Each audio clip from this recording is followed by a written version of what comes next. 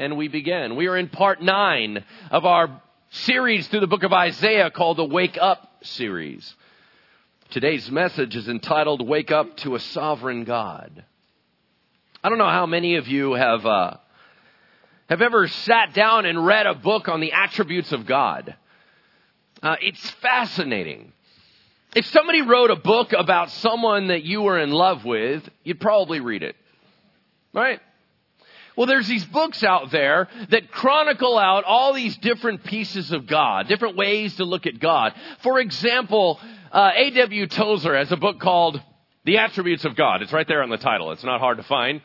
And in there, he talks about what does it mean that God is omniscient, that God knows everything. How does that impact our lives? What do we need to know about that? How does that change everything? What about God is omnipotent, all-powerful? What does that mean? As God the Almighty, what does it mean that God is sovereign? What does it mean? And you go through this book, and chapter by chapter, your view of God gets greater and greater and greater. J.I. Packer wrote the book, Knowing God. Very similar concept.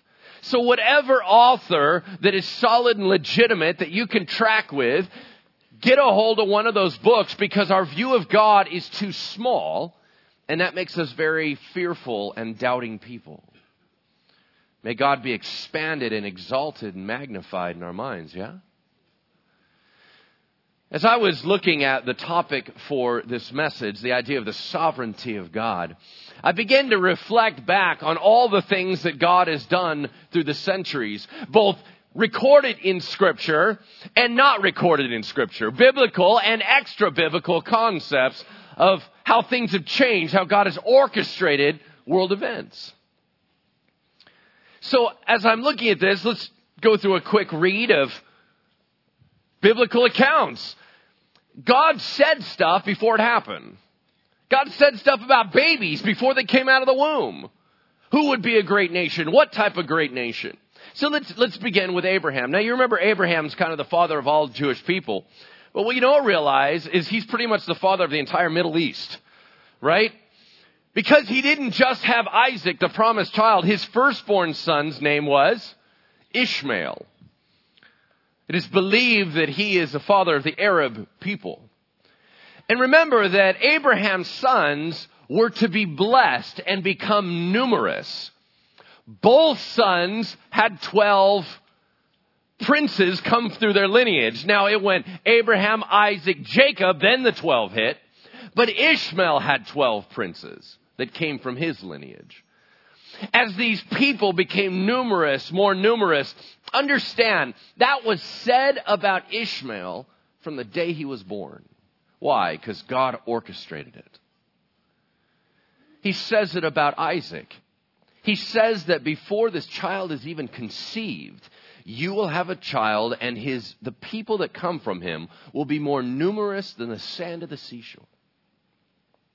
How can God say something like that unless he is 100% in control? Then we go through and we see Jacob and Esau, right? Two twin brothers. While they're still in the womb, God lets them know there are two nations in the womb. There's not only the Jewish people in there through Jacob, but Esau are the Edomite people. They're a whole nation in and of themselves. And we just watch it happen over and over and over and over and over. But unfortunately, a lot of us believe that there is Bible history and then there's real history. It's like Bible is Narnia. You got to go in through the little, wardrobe. And it's a fake little world. And then there's real stuff on the outside. That is not true. This is all crisscrossing into real history, real places, things like that. Well, as I was looking out and about the change in the world situation, in just maybe a couple thousand years, let's go back a couple hundred years, I came across this funny blog. And it was this guy recounting what was different between now and 100 years ago in America. And he was recording stuff that happened in 1903. For example, the average lifespan of an American adult in 1903 was 47 years old. If you go back to 1800, it was 35 years old. The majority of us are not alive, right? Do you understand that? Right? I don't even make the cut, okay, on that one. The other things that were kind of interesting was, like only 8% had a bathtub, and it was like women wash their hair once a month with borax. Or, it was like, just what is going on? 95% of all medical doctors had no college education. That's just scary stuff, right? The other thing that was funny was marijuana, heroin, and what was the other one? Marijuana, heroin, and opium were over-the-counter drugs. Which you just go, that's a terrible idea, right? And then he attached a little ad about heroin. It's like, makes the mind clear. You're like, no, I don't think it does, but all right. Think about how our world has changed. Think about, the Columbus sailing the ocean blue going around. And I remember when we were first reading about that in school, in grade school, I'm learning about, the discovery of America and Columbus destroying people, stuff like that, right? And as I'm looking through this, I was like, who is the superpower that's launching out all these incredible explorers? And they're like, Spain. I was like, Spain? Spain's like a vacation destination. What do you mean Spain? Spain's nobody. Sorry to all the Spaniards listening to this. Here's the deal. All I know about your country is that there are bulls that run around in there. Right? I don't think of you as a world power, but at one time, you were a massive deal. As I walked through with my brother a number of years ago in Italy, it's all cute and wine country. Italy used to be a world power, not just a little postcard thing. As I looked through, when I was growing up, everything was a Cold War. There were superpowers known as America and the USSR. Remember that? They were a big deal. Did you hear they broke up? Now everybody that's growing up, they're like, who? They'd have no idea. Where did they go? You even look at maps and there's whole countries missing. They just disappear off the map. They get brought into something else. They get their name changed. Everything has changed. Now, granted, China's kind of a tricky one, right? I got corrected last night. I was making fun of the idea that China used to be the guys that made the toys. Now they own the world, right? And then somebody goes, well, just so you know, China's always run the world. And I was like, all right, you got me on that one, right? But here's what's intriguing is that you have these nations. Babylon, the Babylonian kingdom, was massive. Now it's Iraq. The Persian kingdom, extraordinary. Now it's Iran. And you look and you go, wow, there's so much movement that goes on. And these nations that thought they were so awesome. Alexander the Great ran Greece, who we've now had to bail out twice economically. Because they're such a poor-run country. Come on, really? Who is orchestrating all this? I thought they were the biggest thing since sliced bread. I thought they were going to run the world. I thought they could be as cocky as they wanted, and they'd never get shut down. The fill in the blank on the sheet in front of you is this. No one and nothing is outside of God's control. He dictates what nations rise, what nations fall. He dictates the future of America. If Jesus tarries, decides not to return in our lifetime, may he bring a revival that we would actually be useful to him. I would suggest to you to keep an eye on South Korea. Why? Because they're kind of what we used to be. They love Jesus a lot. They have the fastest growing, biggest exploding Christian church. They're incredible. Right now, they're nobodies. But what if God decides to blow wind into their sails and raise them up on the world circuit because they're the ones that are honoring him? I don't know. All I know is that God dictates the future of this planet. He dictates the future of this world. So as much as many of us are nervous about, well, this nation says they're going to do this and this one defies God and this one... You think God hasn't dealt with that since the dawn of creation? He can handle it. He knows what's going on, and he's 8,000 steps ahead of all of us. Amen?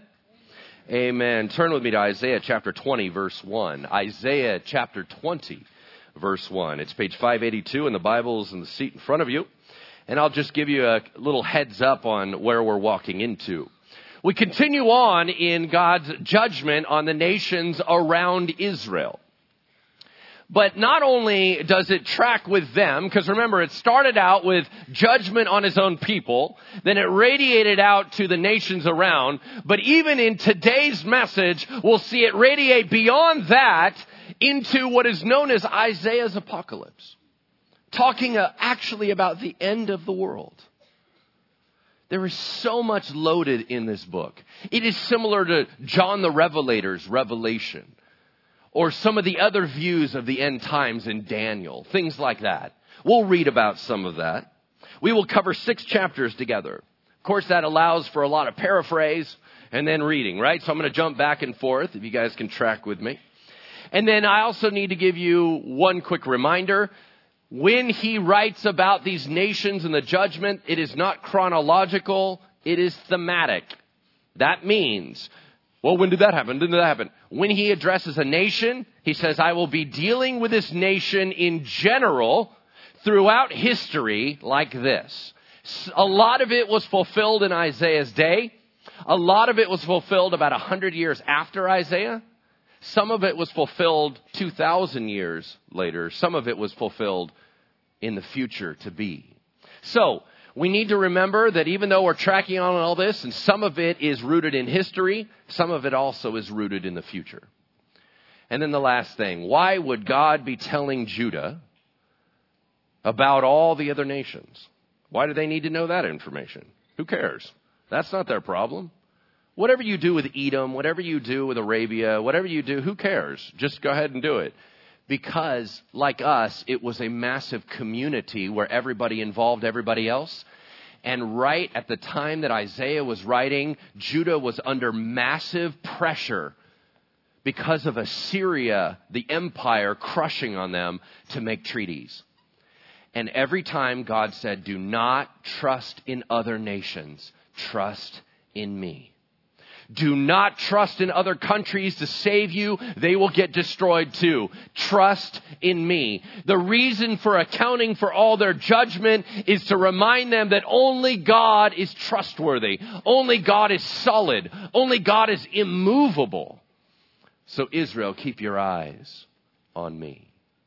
We begin in chapter 20, verse 1. If we could throw up the map here on all the different things that I'm going to be sharing with you today. They're all located here on the map. You can see we'll be referring to Assyria, which is the primary empire that is in play at this time. We'll talk about the city of Babylon, which is under Assyrian control, but the Babylonians still live there.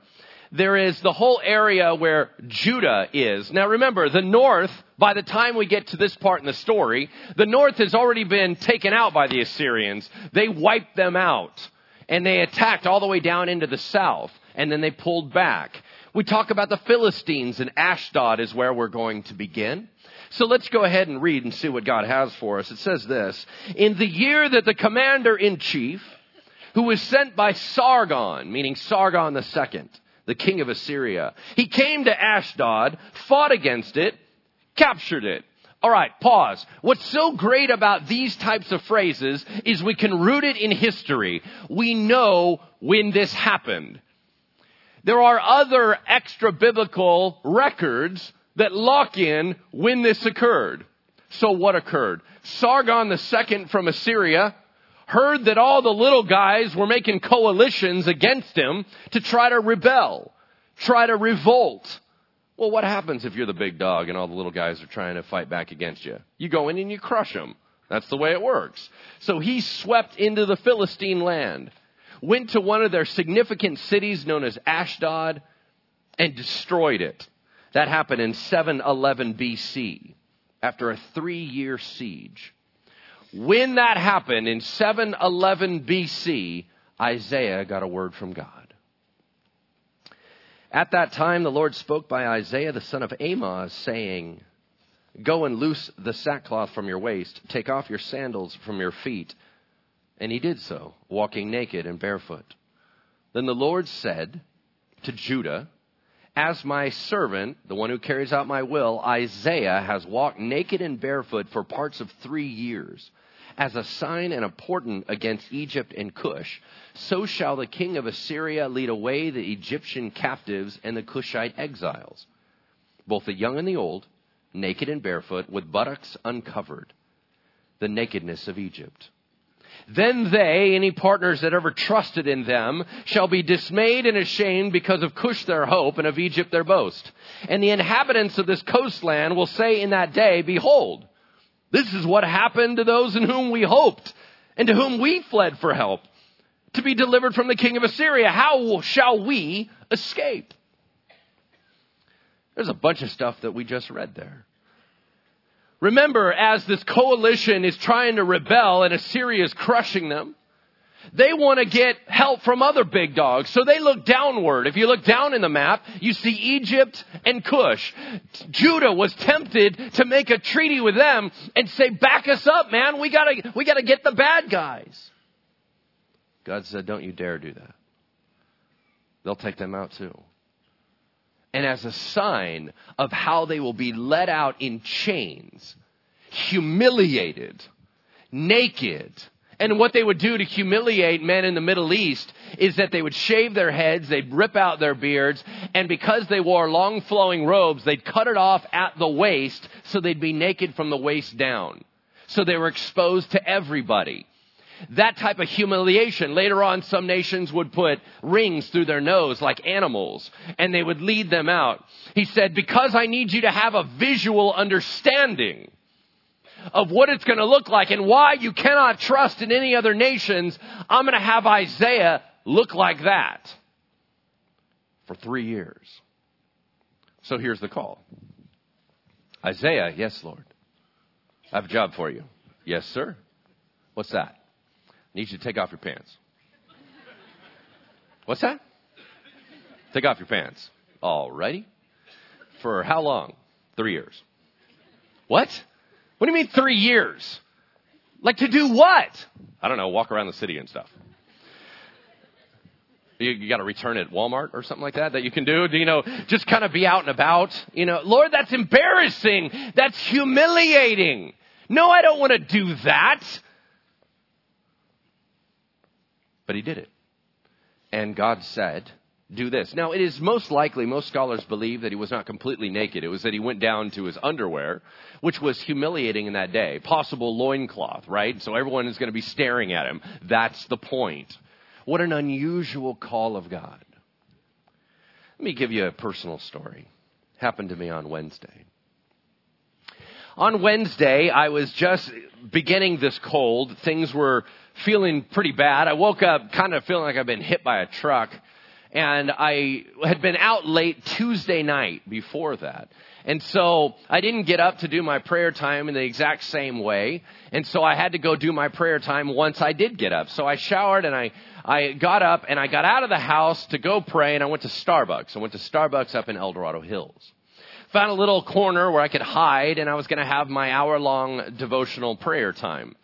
And it really kind of started like a lot of my prayer times start, which is, Lord, I feel miserable. Lord, I don't know if I want to pray today. Lord, and it was just kind of whining and complaining and just kind of, I don't really have anything to say, whatever. It was just all immature talking. It took me about 40 minutes to get into the groove. 40 minutes into it, all of a sudden, I'm finally tracking. Now, I don't always get a chance to track like this, but this was kind of a blessing of God. 40 minutes into it, I start getting into a chill groove with God where I'm saying, God, I feel right now. And I prayed this, literal words. I was so in this calm place that I said, Heavenly Father, I surrender to you. Jesus, I surrender to you. Holy Spirit, I surrender to you. And I don't know if you have had this experience or not, but I always kind of picture that idea of just laying back and being cut free where you go, you know what, God, whatever, bring it. I'm all in. Go ahead. I was there for about maybe 90 seconds in this cool space of, I'm all in with God. All of a sudden, I kid you not, comes a thought. It comes in like a windstorm. Get up, clear your throat, get everyone's attention in Starbucks, and start preaching, and we'll have a revival right here. Holy cow. You guys, I went from this to, oh my gosh, no, right? That was there. There's no way in the world I was doing that. There is not a possibility. You guys, I locked up so fast. I was like hanging on, and this is how it felt. I know some of you people are neurotic. You know what I mean? Is that have you ever been on the top of a building looking down and you go, oh my gosh, I'm going to jump. Oh my gosh, I have to jump. I got to jump. And you don't know why, but something's like, pushing you. That's how I felt. I felt like, oh my gosh, he's going to make me stand up. There's nothing I can do about it. He's going to make me stand up. He's going to make me. And so I was holding on and I had my eyes tight and I was like, no, go away. And I was like, hang on. And then eventually it began to subside. I was like,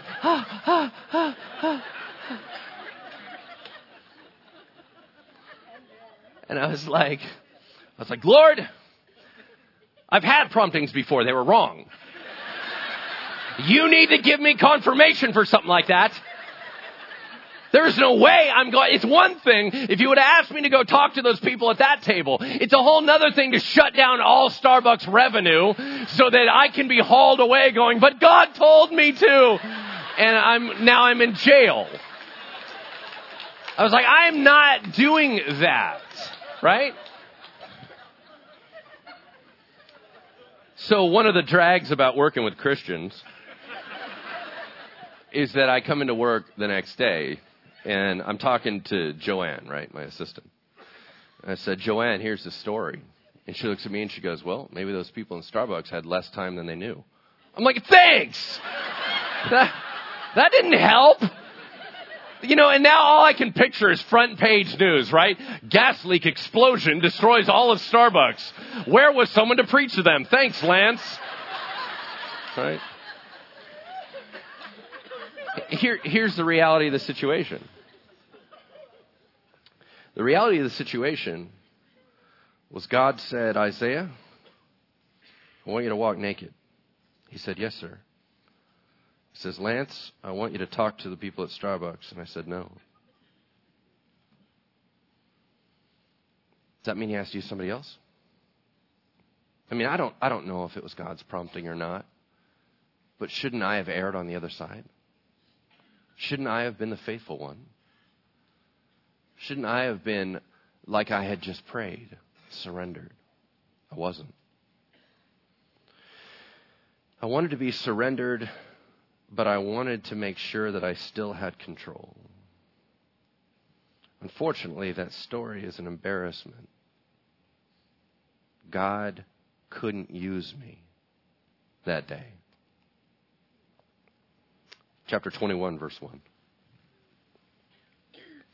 The oracle concerning the wilderness of the sea. What's the wilderness of the sea? It's Babylon. For a bunch of boring reasons. We don't care. Move on. As whirlwinds in the Negev, that's the southern desert region of Israel. As whirlwinds in the Negev sweep on, it comes from the wilderness, from a terrible land. A stern vision is told to me. The traitor betrays and the destroyer destroys.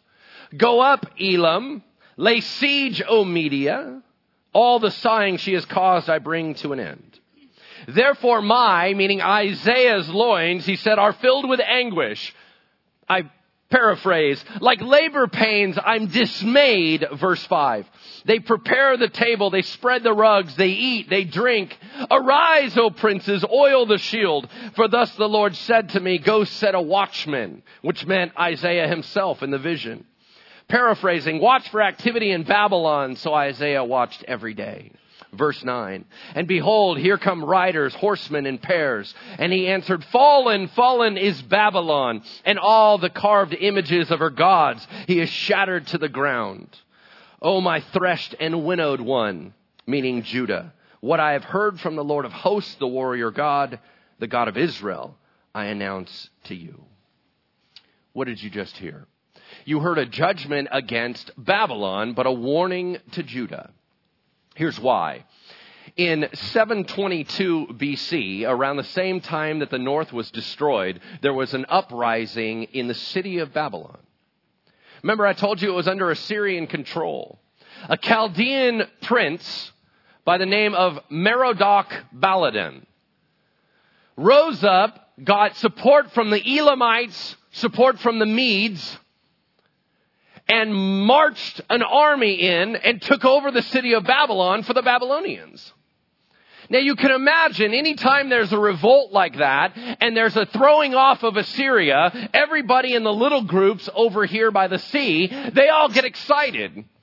So now Israel and Judah, they're starting to throw a party. Yeah, the guys that blew up our north, now they're getting taken over. Now we got a city back. I don't know who this leader is, but praise God, Assyria, take that, right? Now we're getting somewhere. Now you're going to throw off the noose. Now we can relax.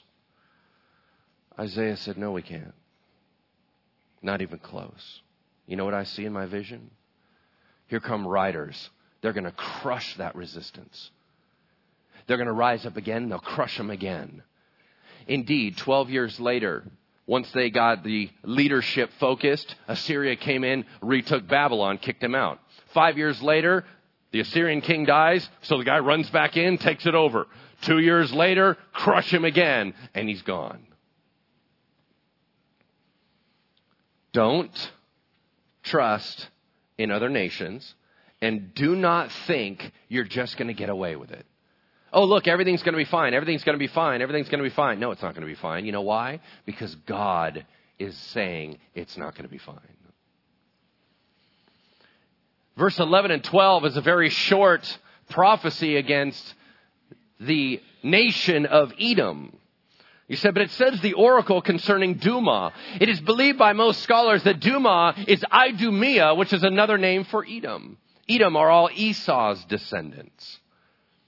All he says in those short verses is, although you think you're going to get a break, more night is to come.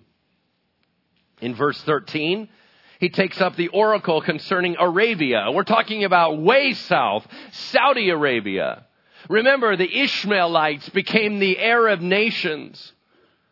There was so much war that has always happened between Ishmael's descendants and Isaac's descendants. But here is an oracle concerning Arabia. I paraphrase. He said, you will go into hiding when the Assyrians overrun you in 715 BC by King Sargon II. Within a year, you will be shut down. You know, it's interesting, just as a side note, Arabia is pretty far away. I mean, you can see it on the map. It's kind of out there by itself. You know, a lot of times we think that in the Bible, God is only concerned about the nation of Israel. I've shared with you before that he is not. He is concerned about all of his creation. He is working with other nations throughout the whole world. And we think, unfortunately, we try to make that personal, and we think that God only pays attention to the people on the front page of the paper. Man, if I want God to be with me, I got to have a big ministry. I got to be in front. I got to be famous. I got to be this. And then he'll pay attention to me. That is not true.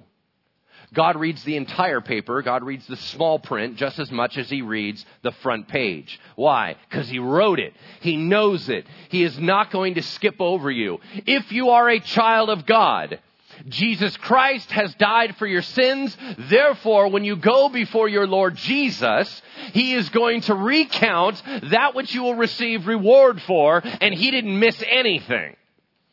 He will see every resistance to temptation. He will see every time you said no to sin and yes to God. He will see every time you did what the Holy Spirit prompted you to do. He will see every time that you said, yes, Lord. And he will come up and look you in the face and he will say, well done, my good and faithful servant. It doesn't matter if the world saw it or not. I saw it. I got you. Well done. Chapter 22, verse 1. The oracle concerning the valley of vision. What is that? That is Judah, where Isaiah lived. All right. So now we're back into God's people. I paraphrase. Why are you so happy? Your leaders are faithless. Isaiah said, I can't even look at you while I'm crying because of the destruction coming. Terrible things are coming. In the day that they came to attack, you looked to your weapons, you prepared for a siege, you stockpiled in preparation, but look at verse 11. But you did not look to him who did it. You did not see him who planned it long ago. God called for repentance. You threw a party. You thought you were out of danger. You are not. How many of us use God as an afterthought? In 701 BC, when the Assyrians stormed the north, they got all the way up to the door of Jerusalem. They checked all their stockpiles. They changed the walls. They fixed that. They had a tunnel dug to where they could bring water in, Hezekiah's tunnel. They did everything. But check with God first. Is that our lives? Let me run a scenario by you and see if this is happening in your life. Here's a scenario. You're entrepreneurial. You have a buddy in college. Your buddy in college calls you up one day and says, hey, haven't talked to you in a while. Hey, what are you up to? Nothing? What are you up to? Well, I'm a Christian and everything. Really? Oh, it's good for you. That's cool. That's good. Hey, I had a real quick thing. I'm starting a new business and I want you to be partners with me. It's going to be some cash you got to put into this thing, but here's the deal. I've noticed that gold is continuing to go up, right? I mean, it was at one time down to $300 an ounce. Man, now it's like $1,550, goes up to $1,600 an ounce. Well, here's what we're going to do. I have a way to buy gold cheap. I have a connection. And so as we buy gold cheap, we're going to go out and we're going to sell it and we're going to make tons of cash. Well, you immediately know this world market and you're going, you know what? Actually, the more and more a dollar inflates, that's probably true. So you know what? I'm going to jump in on that. Absolutely. You bet. You sign the contract, you guys locked in, and things start going fantastic. Everything he said is legit. It's going. But along the way, you're getting more and more of being a workaholic and everything. Now you're kind of locked into this, and you got a lot of money. You don't see your family very much, and eventually you're just kind of frustrated. And all of a sudden, out of nowhere, the world situation changes, gold drops to $400 an ounce, and you have brought in all these investors, and you owe everybody. Everything falls apart. What are you going to do? Well, if you're a Christian, here's what you're going to do. You're going to pray about it, right? Oh, God, I don't want to lose everything. God, I don't want to lose my house. I don't want to lose everything. I don't want to make the kids have to move. I don't want to have to do this. Now I have to disappoint everybody that was involved. God, you've got to get me out of this jam. Right? Here's the problem. God never wanted you in that partnership in the first place, and you never even asked him. It was a no-brainer, right? The Bible says, do not be yoked with unbelievers. You partnered with your buddy. He doesn't even know Jesus. You started off on the wrong foundation. But you never even bothered to ask. It was too easy and too obvious. You never asked if it was the right thing to do. Now you're in a jam that you never should have been in. You're way out in left field and you say, God, fix it. You know what? I don't want to fix it. I want to blow it up because you never asked me. You never tracked with me the whole time. You always come in at the end and I'm supposed to save you and I'm supposed to rubber stamp your stuff. Guess what? I don't do that. You're done. Chapter 22:15. I'll just paraphrase this one. Go and say to the head of the palace in Judah, a man named Shebna, tell him what you think you're so secure in your job that you bought a great tomb here. You're going to die in exile. I will replace you with Hilkiah, a better man. I will secure him in your role. But even as good as he is, my judgment will still come and he will not be able to hang in there. What do we learn from that? Why does God always have to pass us up to use somebody who's more faithful? Why did I have to respond the way I did on Wednesday so God would have to, if he really needed to move in that Starbucks, why did he have to use someone else and not me? Why are we not the ones God can use? Why are we always passing it off and somebody with more faith, somebody that's willing to go out on a limb for Jesus, that he has to tap them on the shoulder? He's still asking us, praise God. Unfortunately, we're still saying no. Chapter 23, verse 1, the oracle concerning Tyre. That was founded in 2700 BC. This is an ancient city. Wail, O ships of Tarshish, for Tyre is laid waste, without house or without harbor. I paraphrase, everyone will lament your falling due to your trade and benefit to them. Who has done this? It's God. you will be humbled. Pick it up in verse 15. In that day, Tyre will be forgotten for 70 years. Like the days of one king, verse 17. At the end of 70 years, the Lord will visit Tyre, and she will return to her wages and will prostitute herself with all the kingdoms of the world on the face of the earth. Her merchandise and her wages will be holy to the Lord. What? It will not be stored or hoarded, but her merchandise will supply abundant food and fine clothing for those who dwell before the Lord. Wow, that's a weird prophecy. Between the prophecy here and the ultimate demise of Tyre in 322 BC by Alexander the Great, Tyre will be sieged 5 times. Tyre is famous because it was kind of like the rich guy who's the connector on the streets who can get you anything you want. You know what I mean? You know, everybody likes that guy. They all think he's kind of slimy, but everyone likes that guy because he gets you your addiction. He's always like, what do you need? What do you need? I got you. What do you need? You give me this, I'll get you that, everything. I got it for you. What do you need? Right? He's that guy. Tyre has been an ancient city, not very big. It has a mainland city, and then 500 yards out into the ocean is an island. That's their main city. Nobody can take them. As much as they siege it, it wasn't ultimately destroyed till Alexander the Great. Why? It's hard to take an island. Every time you get near it, they can just bomb you out from their walls. You can't take the city of Tyre. So it lasted for a really long time. They were the Phoenician people, Tyre and Sidon. They were all over the world doing merchandise and trade. And so that's why it was so fantastic in 322 how Alexander took it. If you remember this story, it's one of the greatest strategies of all time. He said, what do you mean I can't take it? I'm Alexander the Great. Watch this. Tear down that city, that city, that city, grab all the stuff, throw it all in the water, and we'll make a bridge. I'll take it. He built a land bridge 500 yards long, stormed it, and took it out. And it's never been the same ever since. In Isaiah's day, there was a time from 700 to 630 BC, which for 70 years, the Assyrians shut down their trade. What's the point? I don't care how wealthy you are, I will take you out too. It says this. Chapter 24, verse 24, verse 1. Behold, the Lord will empty the earth and make it desolate, and he will twist its surface and scatter its inhabitants. Doesn't matter who you are, verse 3. The earth will be utterly empty and utterly plundered, for the Lord has spoken this word. The earth mourns and withers. The world languishes and withers. The highest people of the earth languish. The earth lies defiled under its inhabitants, for they have transgressed the laws, violated the statutes, broken the everlasting covenant.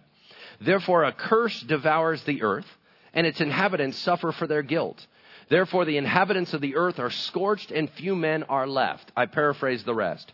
Joy will leave. There will be no more parties, for desolation has come. But no one gets it. They all try to pretend they can carry on their lives. But I say, woe is us, Isaiah said. Judgment is coming, for God will strike the earth like he did in the days of Noah with the flood. He will even hold angels accountable.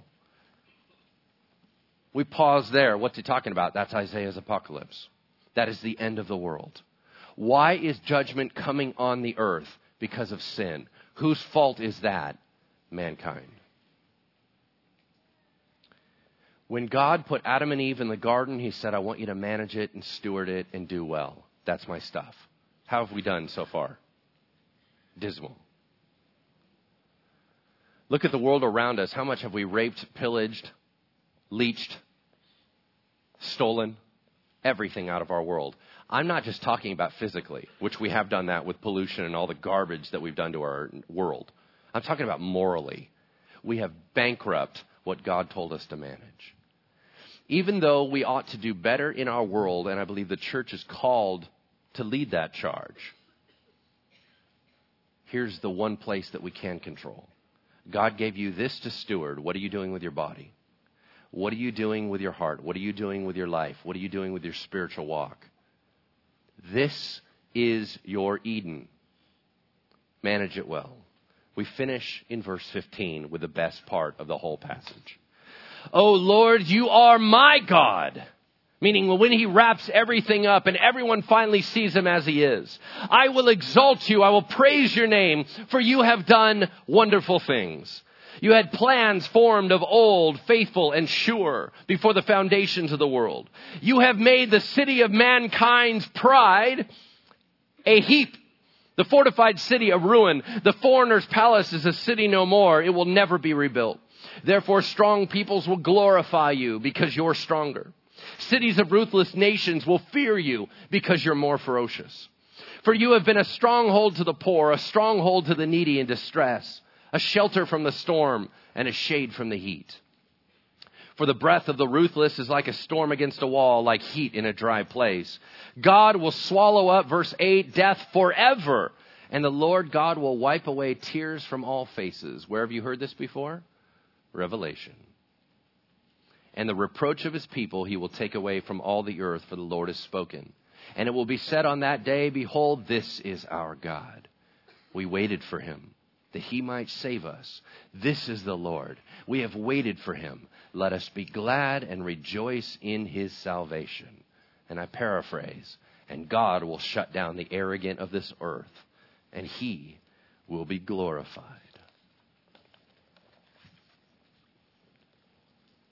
No one and nothing is outside of the control of God. He has written the end. You can't write the end unless you know how it's all going to work out. And you can't know how it's all going to work out unless you're the one that's going to get it there. Fear not that the world is out of control. It is not. It is under the control of our God. If you could throw up the closing challenge on the screen, let me close with this. This week, here's your challenge.